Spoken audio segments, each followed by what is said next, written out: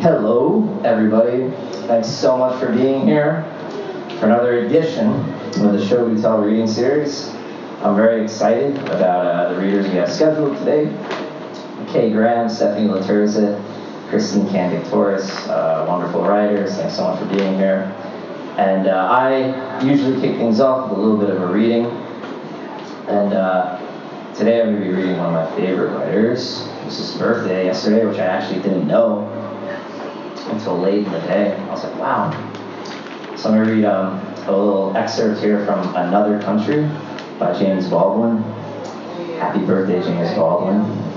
And I felt like this passage right here actually really taught me a lot about writing. I read it about 3 or 4 years ago.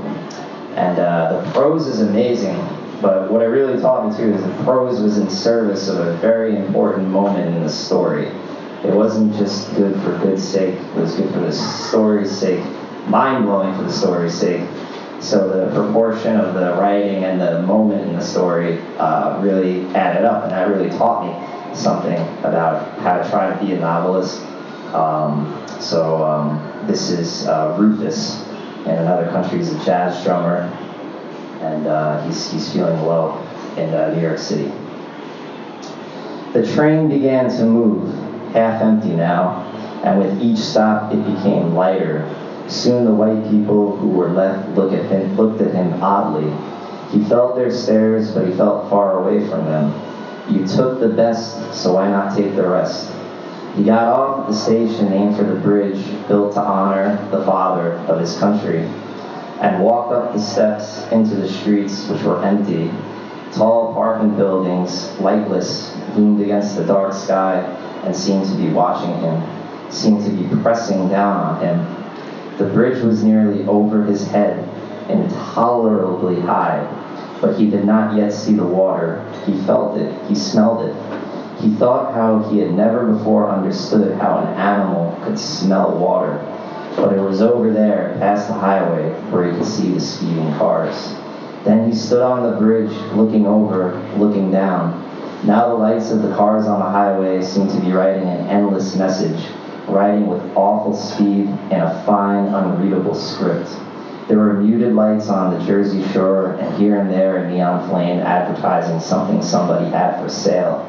He began to walk slowly to the center of the bridge, observing that, from this height, the city, which had been so dark as he walked through it, seemed to be on fire. He stood at the center of the bridge, and it was freezing cold. He raised his eyes to heaven. He thought, you bastard, you motherfucking bastard. Ain't I your baby too? He began to cry. Something in Rufus, which could not break, shook him like a rag doll and splashed salt water all over his face and filled his throat and his nostrils with anguish. He knew the pain would never stop. He could never go down into the city again. He dropped his head as though someone had struck him and looked down at the water. It was cold and the water would be cold. He was black and the water was black. He lifted himself by his hands on the rail, lifted himself as high as he could and leaned far out. The wind tore at him, at his head and shoulders, while something in him screamed, why? He thought of Eric. His straining arms threatened to break. I can't make it this way. He thought of Ida. He whispered, I'm sorry, Leona. And then the wind took him. He felt himself going over, head down. The wind, the stars, the lights, the water, all rolled together, all right. He felt a shoe fly off behind him. There was nothing around him, only the wind. All right, you motherfucking God almighty bastard, I'm coming to you.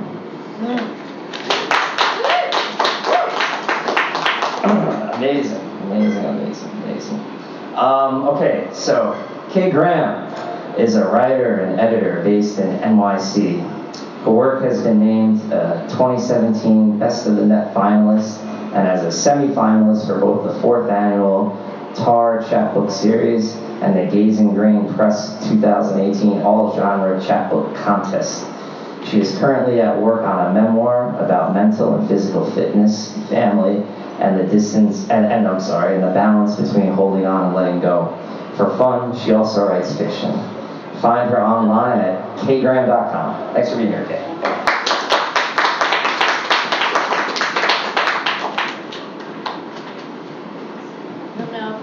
water, but it's here. I'm just going to dive in. Thanks to Matt. Thanks for being here. This is from an essay called Holding On Is. Be my arms and legs. You're strong, you can do it, Mom would say. Mom's body was small, fragile, needed time to move differently than other bodies. I always thought she was beautiful. She was. Blonde, blue-eyed, narrow nose, all symmetrical. Mom had a determined presence that demanded respect, and she had mastered the performance of a Eurocentric female beauty. Outfits were planned, makeup was worn, perfume was sprayed. We were late to everything. Sometimes she fell down. Mom was diagnosed with limb-girdle muscular dystrophy, a rare and incurable neuromuscular disease, when she was 30 and pregnant with me. In our life together, she wasn't able to lift heavy objects, things like pots or pans or dog food bags, her own body. She couldn't run or dance or move very fast. She used a brown wooden cane, shiny wood, golden handle. When walking was too much, a wheelchair. I was her arms and legs. Elle was her arms and legs. We were good at being Mom's limbs. Sometimes she held on to us when she walked, and we took turns pushing her wheelchair. When she fell, we helped her back up. We loved Mom, her body, went to her for comfort, to cry, to laugh, for attention. Who could listen better, care more about our days, our lives, our future? Of course I miss her. She haunts me, or her pain does. Sometimes Mom said she and Dad divorced because he didn't like that she was sick. He didn't want a wife with muscular dystrophy. They split or started to when I was 4, Elle was 9.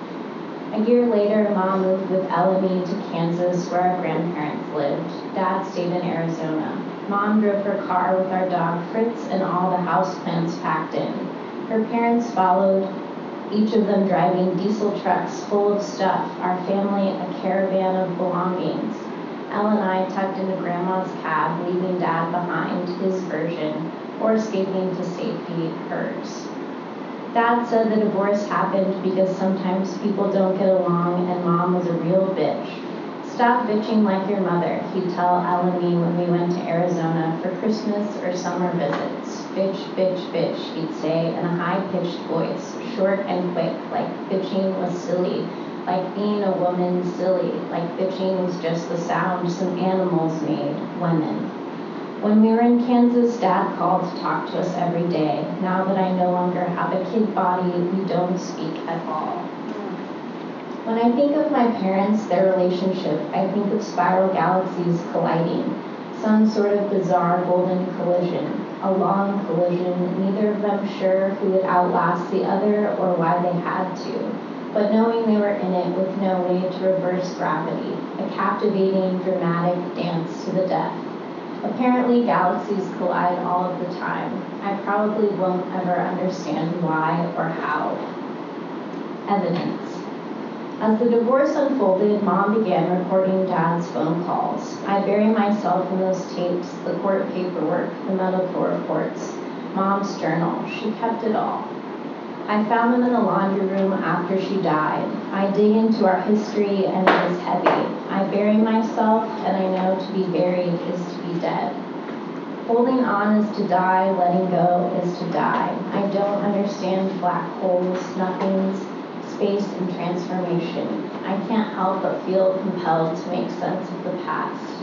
I can't help but feel stuck. I want to be close to her. I want to be far away.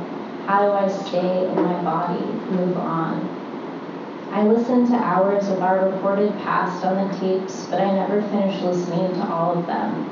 I know enough for. When are you going to die? I hear Dad ask Mom, like he couldn't wait. If you're really sick, how long are you going to last? I need to know. Vacuum. When I was a kid in a kid body, Mom used to dissect the vacuum bag. Each time the bag reached maximum capacity, she set up shop in the kitchen to cut and sift. The ironing board became operating table. She laid out a plastic grocery bag to keep it clean. There wasn't room on the counter. She said the kitchen was too small, the ironing board too heavy. Elle or I would carry it to the kitchen for her. The ironing board longer than any of us were tall. I remembered scratched dark green metal, the ugly yellow foam under the flowery cloth top. I remembered the height of the ironing board once it was unfolded, transformed, the squeak as it opened, the struggle to lock it in place, the place where it met Mom's body, splitting her in two, and above and below. Mom cut the bulging bag open with scissors, the good ones, and then in went her hands, somehow dragging our family filth out in an elegant way. Her hands that played piano when she was young, her always painted fingernails, only ever reds and pinks, those fingers, delicate, spreading that disgusting gray mass across the plastic grocery bag. The particles that inevitably danced out and up and beyond as she sorted through. Inside the bag every time, that gray crap, ashes to ashes. In her journal, Mom wrote that Dad would send Eleni to bed in the afternoon if he was in the right mood. She wrote that one time she had to crawl to the bathroom. She crawled to the bathroom bleeding, had been unable to stand. Unable to walk and bleeding, Mom crawled to the bathroom. There were other times, but that one had been particularly bad, required medical attention. Over time and through my own experiences, I understood more and more what that story meant. I do my best to name everything. I try to hold on to the power of words amid their failure. I often feel like I'm looking for something, reasons for Mom's suffering or some sort of release. I want to understand my family so that I don't become them. I already am them. I try to allow for and try to allow for. There are words like rape and intimate partner violence, abuse, words like hoarding, words we didn't use or ever say to each other. In the medical reports, the doctor that examined Mom used words like tear, swelling, her husband needs to be more gentle. Other than neon pink Barbie shoes and plastic Barbie earring studs or rings getting sucked into our dirty nebula, I don't remember Mom finding much during her vacuum bag dissections. Maybe a crumpled pony sticker, no longer sticky, a hair tie, round couple of dog food or two, perhaps a string or button, a penny. Most of what made it into the vacuum didn't seem to be anything solid. The smell of the dust was always the same. I can remember that particular stink, old, contained, a little fried. Maybe she was searching for all of Barbie's pieces, for perfection, for why things didn't go the way she had wanted them to. You know what you did, she tells Dad on one of the tapes. He says if she thinks that was bad, she has no idea. Objects seemed to be a way for Mom to expand. Her body became many bodies, an ever-increasing universe of possibilities she could know and control.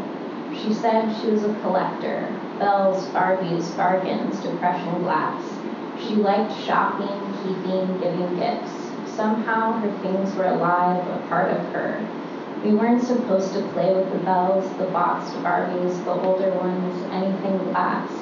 I was never embarrassed of Mom's body, her cane, or her wheelchair, but I didn't like our house, its secrets and rules, and the continual shifting of piles from one room to another.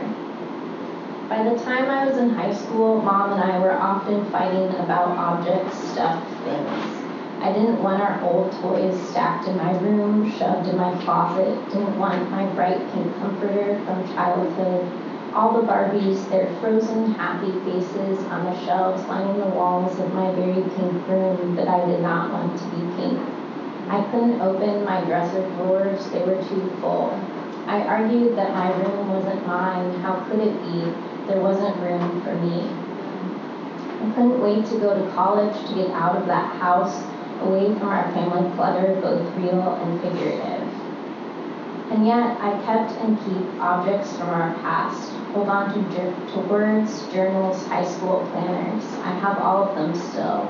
The one from junior year when Mom was diagnosed with terminal breast cancer halfway through the school year. Inflammatory breast cancer. Doctors expected her to die before I graduated. I quit track so I could come home as soon as school ended. I woke up early to give her pain pills. She took more during the day, more at night. My grandparents would come over while I went to school. We took shifts this way. When I got home from school, they went back to their house. They had always been there for us. Elle was in college studying to be a pharmacist, but came to Mom's house on weekends when she could. The shift in cancer dictating our lives seemed sudden overnight. Maybe it was. Time changed, expanded somehow, even though we were immediately aware of how little there was. I'd always helped Mom with her body, carried groceries, held doors open, pushed her wheelchair, hauled in the goods from shopping trips. Cancer was hard on her body. She became heavy in a way she wasn't before, more dependent on my body. Surgeries to her breast and lymph nodes changed how she could move. She'd been able to brush her hair, curl it, shower, dry off, do her makeup, put on underwear, her clothes, go to the bathroom. Cancer, its treatment, changed all of this. She lost her privacy. She told me I could write about her life. Cancer was at least a word we could say.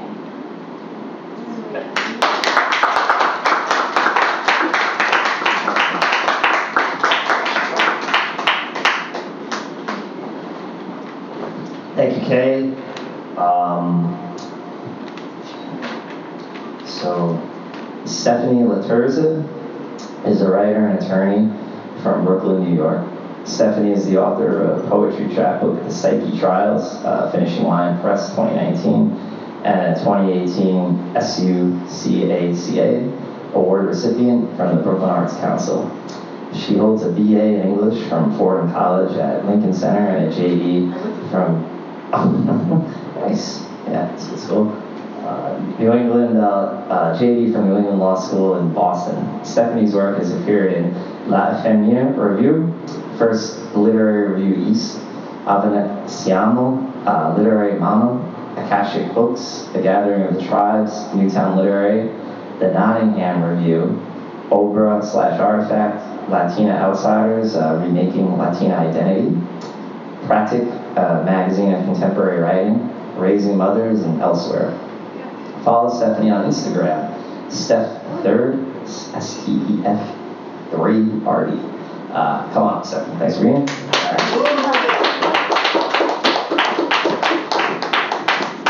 Okay, great. Thanks so much, Matt. Thank you. Kay, I really enjoyed your piece. It was lovely. Okay, so before I read from the Psyche Trials, I would just really like to give a shout out to Steve Cannon, poet and activist who unfortunately passed away earlier this month. There was a lovely honorarium for Steve at the Bowery Poetry Club on the 14th of this month. I'd like to read this poem that Steve had published in a gathering of the tribes last year of mine. And it was called The Day of Dreams, January 15th, 2018, which was Dr. King's Day, but it was also the day that Dolores O'Riordan from the Cranberries had died. So I felt it was historically relevant for various reasons. So this poem is called The Day of Dreams, January 15th, 2018.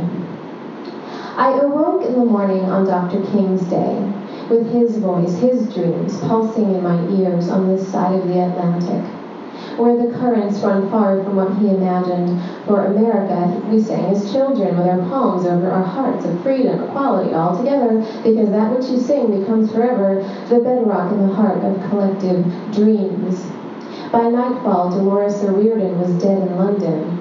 Her dreams slipped into posterity, along with the rest of her songs that swelled in the sudden tides that tripped up and choked everyone who knew her voice. On a day the barbed wind struck through slits and scars on Times Square, as relentless as the pursuit of forgotten youth, to strike all unprotected skin. Didn't I know each time I sang dreams I chanted freedom? Quenched within the fathoms of Dr. King's vision, the promise remains their voices, merged in our collective dreams forever.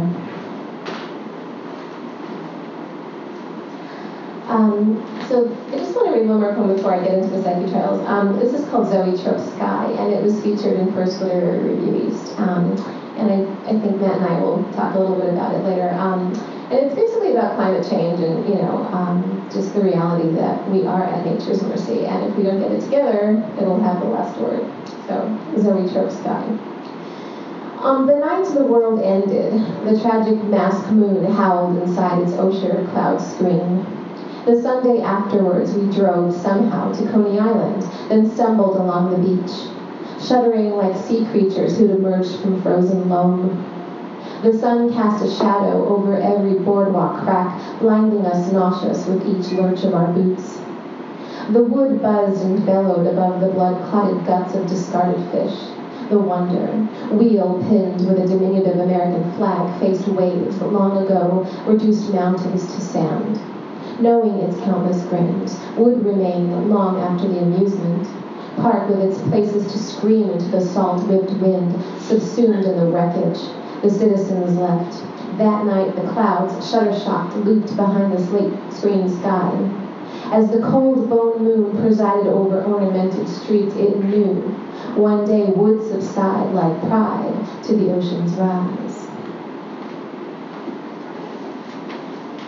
Okay, so I'm going to just read some poems from the Psyche Trials, which Finishing Line Press released in June of this year.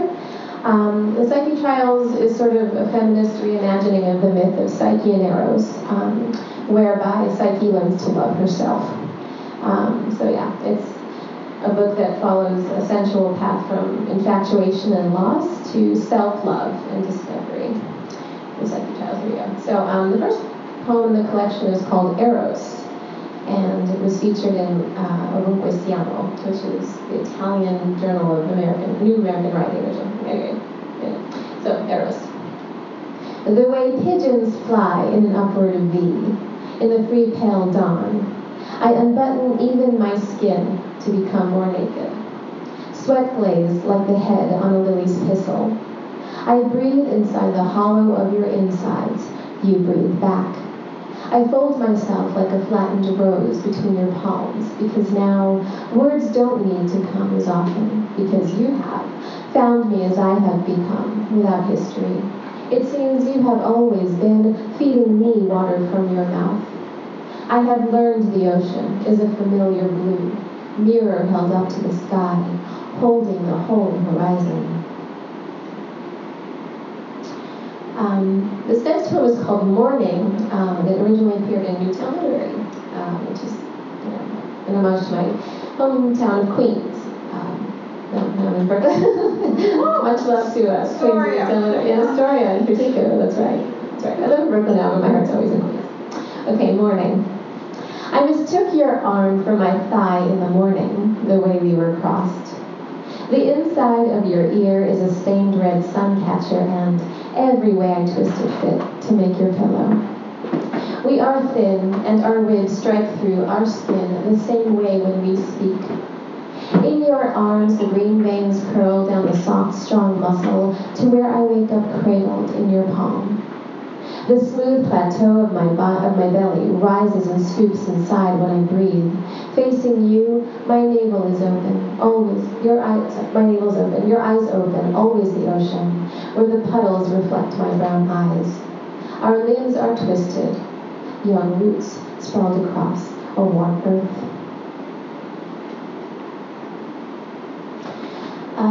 This next poem is sort of within the realm of the loss portion of the book.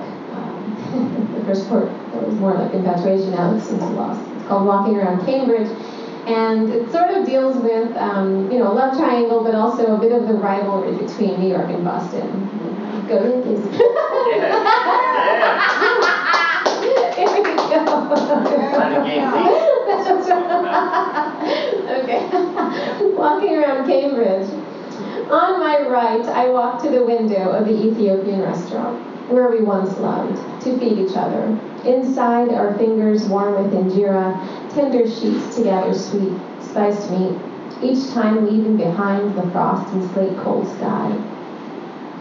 Remote as the chance of a fathom, measuring the space between clouds.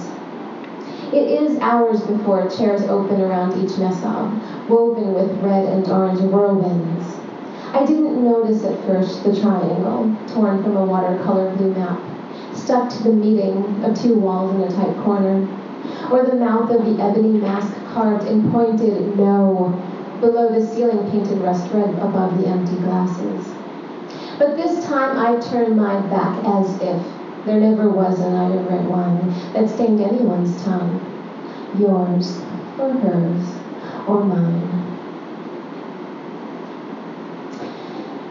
This next poem is called Homecoming, also an homage to Queens and the Queensboro Bridge. And anyway, it was published in San Francisco Peace and Hope years ago. Homecoming. The pulsing trains of my city stream the same currents through the western sand dunes in their eternal struggle to kiss the elusive red sunset. And each time the Pacific thrusts you back to me, the fireworks blossom alongside the Queensboro Bridge. You once said, it smelled like home here. You may find that you love water towers too, those lonely fedoras hidden on the dust-lined shelves of Times Square. Blue moons will continue to circulate across the pulsing skyline, adorned with oversized firebulbs, lighted flowers. Those are the mechanisms, the reasons behind the pulse inside my thumb, my whole heart, and you, my whole heart. Before you arrive at the Golden Gate, urging away from Times Square, know the entire pulse of my city, my whole heart, awaits you. This next poem is called Doors, and there's this review in the Singapore Bound blog by poet Kendrick Liu, who's out in the UK, and he had done a review of the Psyche Trials, and he said, in part, that I addressed sort of the domestic politics of marriage. I think that was a really good characterization, so I thought I'd read this poem. It's called Doors. Into the viscous dark that adorns every room in this house, we'll leave sooner than we thought we would. I called out goodbye since you'd be gone in the morning. I found a reason to go out and buy milk, melon, chocolate, anything. One of the few things of value my father taught me to do instinctively, the way everyone else has, a tick to buy a house.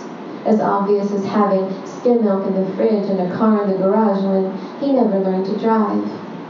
The neighbors said he never was a man before my mother, in the sense of use, to the point of being the one to bring home the kind of bread she deserved. So she was the one who scraped together all she saved from what would have been a computer, a house, a kept car, to buy a corporate share flat no one could tell her to leave for any lie or any reason. And when I returned to the silent, still dark, with my offering of milk and a honeydew melon dripping with sweet from the smell of it, I see you have avoided the dread of my key click. And when you can't hold it anymore from the single lamp lit den, I listen to the sound of opening, then closing door to closing door.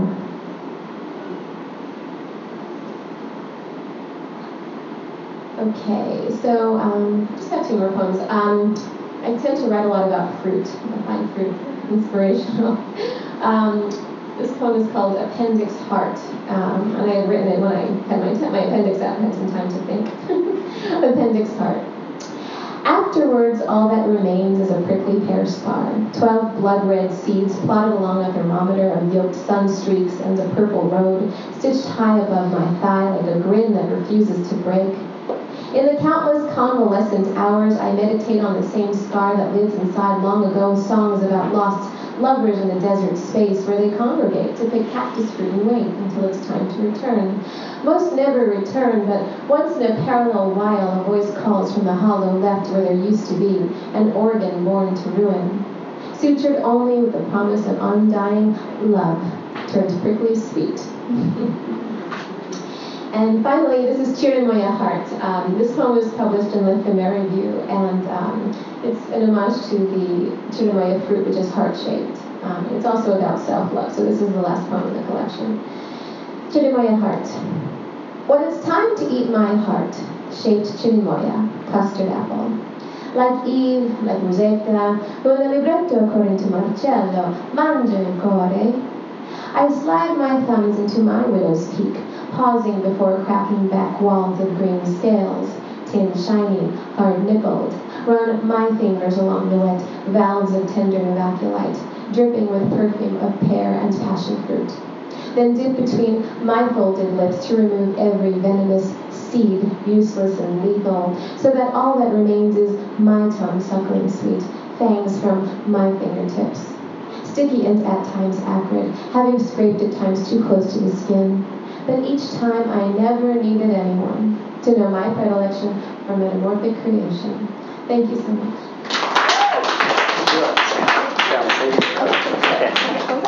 Yeah, for the question. Yeah, come back up. Oh, okay. Come. Come back up? Yeah. Oh, right now? Oh, okay. Sorry, should have hosting failed. Okay.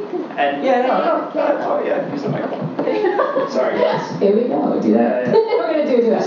It's like the Conan O'Brien show. It's like, I'm not funny. I'm deadly serious. Deadly serious. I run a tight ship. The people in your poems, have such a sensuous connection to their external surroundings, whether it's smell, taste, fruit, salt with wind, mentioned in Zoetrope's Sky.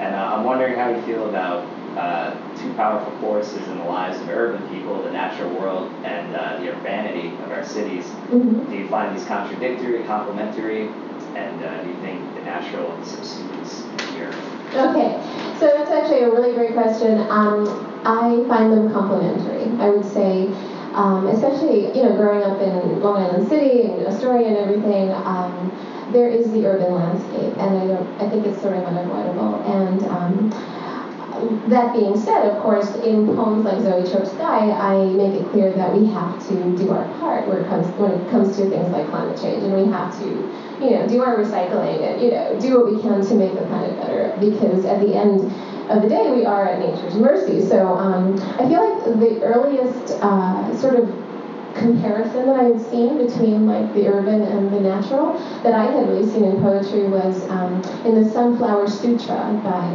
Allen Ginsberg. I studied that in college. And I remember thinking, of course, there's this image of this very sad sunflower that's like crippled beneath the weight of, industry, and it's very gray, and it's causing it to die. And on the other hand, it's sort of the reality that it is what, this is what our life is, especially living in urban environments where we do have, the gorgeous sunsets and the East River and, all of these things that have sort of a symbiosis going on. So I would say, I think ultimately they're complementary. That's great. Thank you so much. Thank you, Stephanie. Thank and, you. Yeah, could you come back up? So, yeah. Don't worry. This is like being in one of my therapy appointments. This is my fault. It's all my fault. So, back to your piece. One of the things I found fascinating about it was the way in which the past is in the present through the objects that you're still surrounded by in the house. And do you feel like writing this piece and kind of being around these objects, writing about them, is a way of communicating beyond words, beyond language, to something else, essentially? That makes any sense.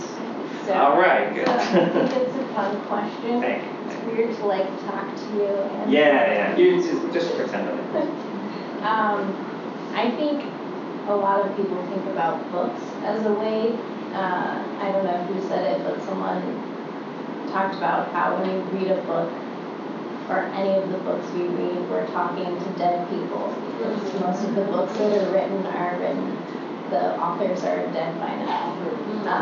So I think there's definitely a way to commune with the dead through writing about it. I don't know if I'm answering your question. That's but yeah. Also the idea of objects is a fun and endlessly fascinating road to go down. What does an object mean and why? If you think of museums, what do we put in there? What stories do they tell?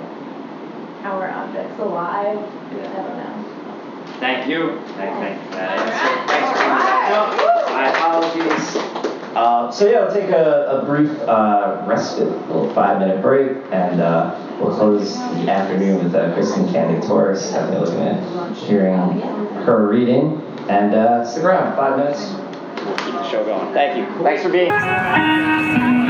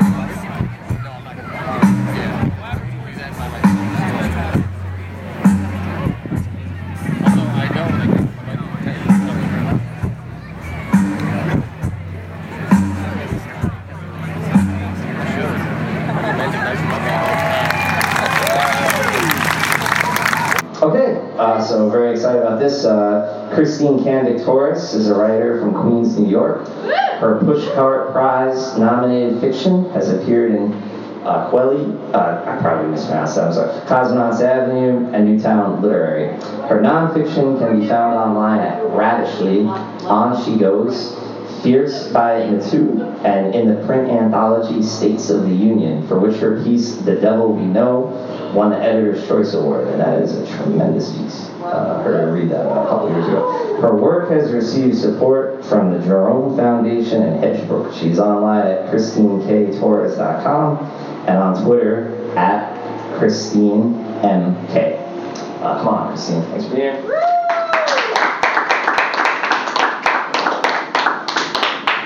Hi, everybody.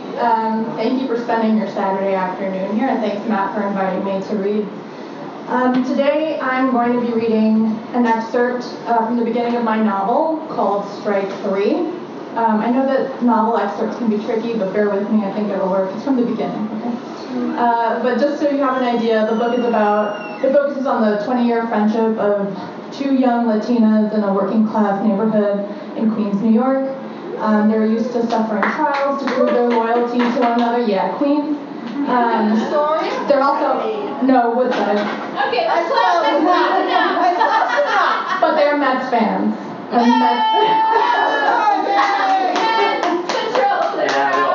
tried booking only. They didn't come together. So yes, they're Mets fans, they're best friends, they're neighbors, and they're used to suffering trials to prove their loyalty to one another until their names are Brisma and Kelly, and then Brisma's ex-boyfriend comes back into the picture with a sexual assault charge to his name, throwing their friendship into question. So, it's also told sort of non-linear, so there'll be two time sections. We'll start with 2006, and we'll jump to 1996. So, 2006. Me and my girls go back like quarter juice. Brian's words echoed in my ears as I walked up to the suburban front door, sweat curling the hair at my temples into tight, angry spirals that mirrored the manicured cypresses lining either side of the yard. It was confusing how proud I first felt when he described us that way to his lawyer, me and Kelly, his girls, who'd been there from jump since childhood. How proud I was to be witness to his success as a high school and then college baseball player. How lucky, I thought, to have been his first girlfriend, to hold that status entirely on my own, separate from Kelly, who so often was the one of us booed up at any given time. Behind the red-painted door in front of me, framed by clear glass panels that invited strangers to look inside, was a border beyond which I could not return. Stepping into this world where people felt entitled to the safety of unarmored windows meant, I suspected, accepting a truth about Brian that I'd never been able to grasp entirely, like the tail of a mouse in the dark of the night as it scurries around a corner, always just a disorienting inch out of reach. I knew one thing for sure, pressing my thumb against the smooth black button of the doorbell, worn, I imagine, from scores of dinner party guests and prom dates calling with corsage in tow, scenes from a suburban life I'd only ever seen in movies. I knew Kelly was going to kill me for this. 1996. Kelly crouched over, her breath humid and sickly sweet from the Sour Patch Kids we'd stolen from the Indian deli down the street. She pressed me down into the ground of the abandoned, overgrown lot next to her family's home and whispered in my ear, "You can still smell her cigarette." She was right. Above the fresh scent of overturned soil, empty Doritos bags, and cat piss heavy around the two of us, if I waited, if I searched for it, I could still smell the smoke from her mother's Virginia Slim wafting toward us on a breeze that barely tickled the heads of the tall weeds surrounding us. I blinked at her in recognition of the danger we were in, and she flapped her skinny bones next to mine with a distracted huff. My bare shoulders still flattening the patchy grass of the sloping earth behind me, I turned my head to hers and saw that her eyes were clear and focused on something straight ahead, in the sky.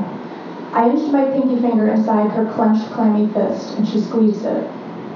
Digging my jelly sandals into the gravel to lift my hips, I shifted over quietly so that no one might detect us hiding there. To our left, trucks barreled down the road and onto Queens Boulevard, rolling metal doors clanging against iron bumpers. In the distance, we could hear the plastic wheels of the new kid, Brian's, skateboard growing closer as he sped down the hill. "How long do you think we'll have to wait?" I asked, but Kelly didn't answer. I nudged my head closer to hers and searched the sky to find what Kelly had been watching.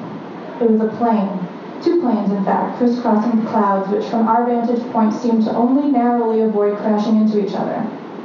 It was hypnotizing to zero in on the space between the flashing red lights underneath the aircraft, each beat taking longer than the last. I blinked and refocused my eyes on Kelly's dry, cracked bottom lip. "Coming or going?" I asked. "Coming," she said. She'd been looking at the other plane descending into LaGuardia. "From Cancun," she nodded. Her older brother had gone there on spring break a few months ago. He was the first child in either of our families that had ever flown somewhere on vacation. In fact, he was the first person we'd known to ever actually go on a proper vacation, besides Timothy, the high school senior that lived in the spare bedroom of her family's house, and from whom we were now hiding. "How do you know?" I whispered. I felt her bony shoulders shrug beneath me in response. I turned my attention back toward the plane that had by now nearly disappeared in the distance, and I imagined all the waves in the Atlantic Ocean it would have to cross over to get to Italy, or to France, or to Greece, all the countries that had only run my skinny fingers over on the topographical globe in our elementary school library. From that shallow grave we dug ourselves to hide inside of in this abandoned woodside lot, it was hard to imagine tiny little people inside these tin birds, always leaving, always coming. In this neighborhood, people seemed to always be arriving anew or moving away, but never us. No, we had been planted there right from the start on Clement Moore Avenue. Her house always smelled of ferrets and melted butter. It was one of the few old brick homes on the street that predated the expansion of Queens Boulevard. When the city ripped up the road, they dumped it at her grandmother's doorstep, forcing her family to build a steep set of concrete stairs to the new hill along Clement Moore. Today the steps were chipped and worn by the generations of Irish and then Irish Colombian school children running up and away and always back down again. Inside, their sponge of a burgundy carpet hid stains created by animals and kids alike. Her mother Louise took in every stray, human and non-human, alike. The hallway wallpaper was worn and curling at the edges. The rolling French pocket doors that separated Kelly's bedroom from the living room had long ago bounced off its track. The latest stray to arrive at Casa Cortez, her mother kept the name after the divorce, was Timothy. Timothy was a senior on winter break at Monsignor McClancy when his parents kicked him out for getting a blowjob from a sophomore girl in their basement. Louise's brother Pete worked as a janitor at the school and offered him a room in their house to finish out the year and graduate high school. An extra broom closet that had been converted to fit exactly one twin-size bed and a very slim dresser. Louise took to him right away, I could tell. She saved him the biggest baked potato, served him iced tea first. He was attractive, but as an only child to a single mother, I hadn't been around all that many men in my 10 years of life, so the presence of any really was reason enough for excitement. Timothy had a thick neck that had tanned peach by June, and wore scuffed Timberland boots as if he already knew he was destined to work construction. He had curly blonde hair that he kept cropped close in a fade and offset with a sparkling blue stud earring. It was his birthstone, he told us. Virgo, he'd said, like a virgin. Do you know what that means? Kelly and I broke into a rendition of Madonna's song immediately, swinging our neon lycra-clad hips and running our hands through our frizzy hair. He smiled and his healthy pink lips curled at the sides. I would spend hours in the mirror that summer staring at my own purple-hued lips, wondering if I might be sick or deficient in some kind of vitamin, because mine weren't the same color. Sometimes he would sit with us on the back stoop of the house that overlooked a steep, fenced-in junkyard between their garage and the Entenmann's bakery outlet that sat below us on Queens Boulevard. Through the trees and ripped tires that littered this nearly vertical drop, Kelly and I could just make out when new deliveries arrived, and we'd run around the corner to buy the best of the expired marble loaves and cinnamon buns. He had a harmonica that we thought was stupid. "What do you think you are, blues traveler?" I asked him once while he played. He flourished the end of his song with what looked like big, fat turkey tail hands flapping against the instrument and strained to widen his green eyes. Kelly, her bony, narrow thighs and hips too tiny for her hand-me-down shorts, slid in close to sit next to Timothy and rested her hand on his knee. "Can I try?" He looked at her, and for a second I could see that he was nervous. He raised a scarred eyebrow at me briefly, but then quickly flashed that healthy strawberry pink gum smile at us both. "Nah, I don't think so, Kels." He tugged on her right earlobe and brushed her cheek with the back of his hand. "It'd be like we were swapping spit," he emphasized. "Like we were boyfriend and girlfriend, kissing or something." Kelly took her hand off of his jeans. "You don't want to kiss me, do you?" We both erupted in nervous laughter, and Kelly screamed gross as she leapt up from the stone steps painted a light shade of gray. She shot out across the concrete yard and swung the broken chain link gate open, and it bounced back on its hinges with a loud whine as she ran to the empty lot next door. I followed closely behind, not wanting to be left alone with Timothy, and found her in the plot of soil we dug to be our hideout. The dugout, we called it, long before we knew all that much about baseball. We began hiding there when Kelly's grandfather would visit from Medellin, all leather skin and cartoonishly twirled mustache of him, stinking of stale sweat and maple syrup every time he'd come to kiss me, open and wet on the lips. He'd do this in front of everyone, and everyone would laugh, including Louise and her seldom-seen father, Osvaldo. I hated his kisses and how he would fully graze my small breasts when he came in for his 10th hug, or pinch my chichos when he thought no one was looking. "You're a woman already, Mira," he'd say, admiringly, and come in again for a kiss despite my best efforts to push his chest away. They treated it as the cute and hilarious behavior of a drunk Andean who could do no harm. Kelly couldn't stand it either, but I was never sure if she narrowed her eyes at us because she knew he was a creepy old man and couldn't protect me, or if it was because of something else. When he greeted her, he'd ruffle her bowl haircut with dirty fingernails and give her a piece of passion fruit candy. "Good girl," he'd call her. "Good girl." On the third straight day of a New York City heat wave that July, Kelly and I retreated to the cool, damp air of her basement.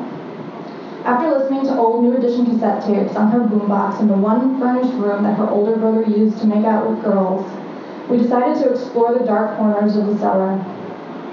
Kelly and I regularly searched for love letters or mixtapes or condom wrappers, anything to piece together the intimate lives we knew the adults around us must have lived. Towards the back of the house, where twin midget doors swung out onto the concrete backyard, a washer and dryer sat underneath lines of rope hung from the exposed wooden beams of the ceiling to dry delicates. That day, we found the silk and cotton boxers that had come out of Timothy's wash hanging on the lines. "Ooh la la," Kelly said, as she tugged a black pair with red kisses on it down from the clothespin on the line. She held it up in front of her face and made it dance between pinched fingers. I laughed. "How the hell did he get these kind of boxers?" I asked. "You think his mom bought them for him?" "His mom don't buy him shit," she said, looking up at the line for another one. "Do you think he's cute?" Kelly rolled her eyes as she ripped another silk pair down and threw it on my face. I tore it off and tossed it back at her. "That's disgusting, yo!" "What?" she said, cocking her brow. "I heard you say you thought he was cute." "Did not." I hung on the clothesline with my right arm. "I asked if you thought he was." Kelly ran her hands along the line of boxers as if she owned them all, as if she were a rich woman admiring her art collection. "Besides," I shrugged, "even if I did think he was cute, it's not like I want to rub my face in his crotch." Kelly sighed, tired of me, I could tell.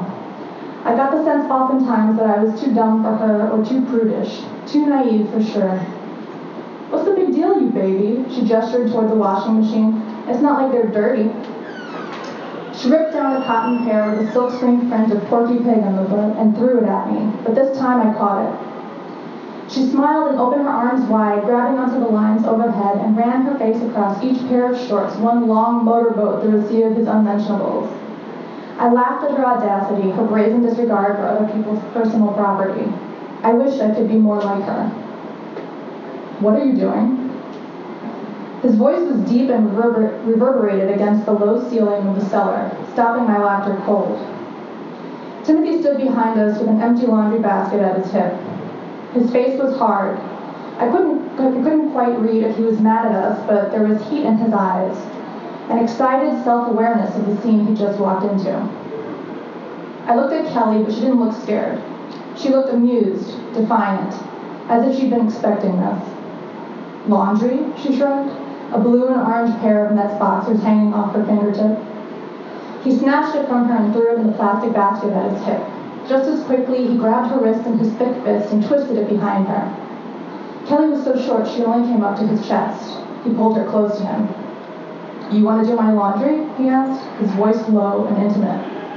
It wasn't the same voice he used when he played his harmonica for us on the stoop. Kelly didn't look at me or at him, but at the line of clothes above her. She didn't seem shocked or afraid at all. There was nothing new or novel about this situation. It seemed like a scene that she'd acted out plenty before. Timothy turned to raise his eyebrows at me. "You want to feel my boxers?" He dropped the laundry basket onto the concrete floor, and the sound echoed throughout the basement. Underneath it, I could hear the metal of his belt buckle coming undone. His jeans dropped to his ankles, and in one smooth motion, he snubbed Kelly's head down, smashing her face against his actual crotch, just as she'd been doing with the boxers on the line. I gasped and took a step back, my bare heel banging into the empty washing machine behind me. It was like a gong, the sound of its quivering hollow walls echoing through the house and snapping Kelly out of her dim fog. She punched Timothy's hips away from her with both fists. He staggered back, but trained his hungry eyes on me instead. "I saw you," he said, his right arm outstretched as he reached for me and stepped out of one of his pant legs on the floor. "You wanted this too." His fingers barely grazed my neck before I ducked out past him and ran for the far back door. He couldn't chase me with his jeans dragging at his feet, and I made it up the warped wooden steps and out into the yard where Louise sat with a freshly lit Virginia Slim. I ran past her and past the broken fence, losing one of my chunky jelly sandals in the process. When I got to the dugout, I hugged my knees at the far edge of the dirt lot where the tall weeds grew strong and thick from the ground. It wasn't until Kelly followed shortly thereafter, trailed by Louise's coughing wails for us to come back and apologize for being rude to Timothy, that I realized I was still clutching a laundered pair of his underwear. Kelly lay panting, flat back on the ground next to me. "Has he done that before?" She cut her eyes at me. There I was again, so silly, so naive. "Does he do it often?" She chewed on this for a while, propped up on one elbow, but her eyes still on mine, sizing me up. "We practice," she said. "Practice what?" I asked. "Shh." She clamped her perpetually wet palm over my mouth. "Kissing," she said. "We practice kissing. It's like a game." I stared at her, not comprehending what she was saying, even though on some level I had suspected it for some time. "But he's almost 18, I said. Kelly lowered herself back onto the ground, and I could feel the wall go back up between us. I was still too dumb, too innocent to ever understand. If we listened then, we could just make out Louise apologizing to Timothy and offering to buy him new clothes. Occasionally she would shout out in our general direction, "Come get your shoe," or "You lost your shoe, dingbat." And she'd laugh, and we'd hear Timothy laugh too. I dug into the cool soil with the bare toes of my non-sandaled foot, and I imagined myself as a worm crawling into the earth. Suddenly, Kelly scrambled to her knees and snatched the boxers that I'd been gripping in my fist. She pawed at the ground like a dog with a bone, and I didn't know what else to do but help her. I wanted to bury this moment and forget it as soon as possible, but Kelly, judging by the crazed look in her eyes, was burying treasure. To her, somehow, this was a prize she had won. I helped her, and I clawed so deep that I was cleaning soil out from under my nails for a week afterward. We lay back down over the fresh earth, panting. I tried to synchronize my breathing with hers so that our lungs functioned as one beast hiding in the bush. I squeezed her wrists so hard I felt ligaments press against the bone beneath her skin, but I tried to still my nerves and match her pulse with mine. If we could share a soul, I felt, a body, if I could give her mine, we'd survive. We'd make it through. She turned to look at me and shook her head. "You can still smell it," she said, motioning back toward the house with a puckered mouth. Her cigarette.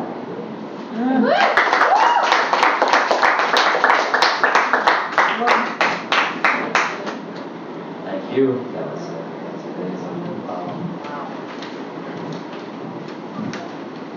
So, the setting of the story is so visceral, and I thought you did an amazing job setting the reader up in the oddly particular angles unique to this type of neighborhood in Queens. Especially thinking in a moment in the backyard when the girls look down, almost like looking down to another floor to see the Entenmann's delivery at the bakery. And my question is, did you always feel like your neighborhood, or writing a neighborhood very much like your neighborhood, would be interesting to write about in prose? And what's the process been like capturing it so vividly in something like this in a recent writing?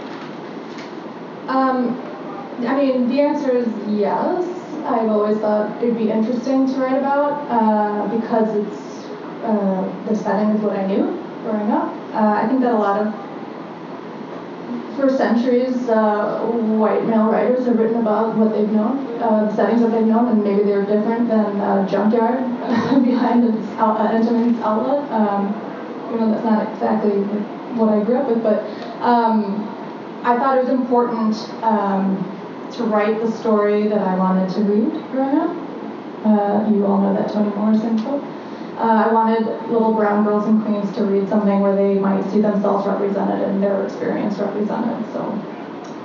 So I wrote about it. And then, how has the experience been?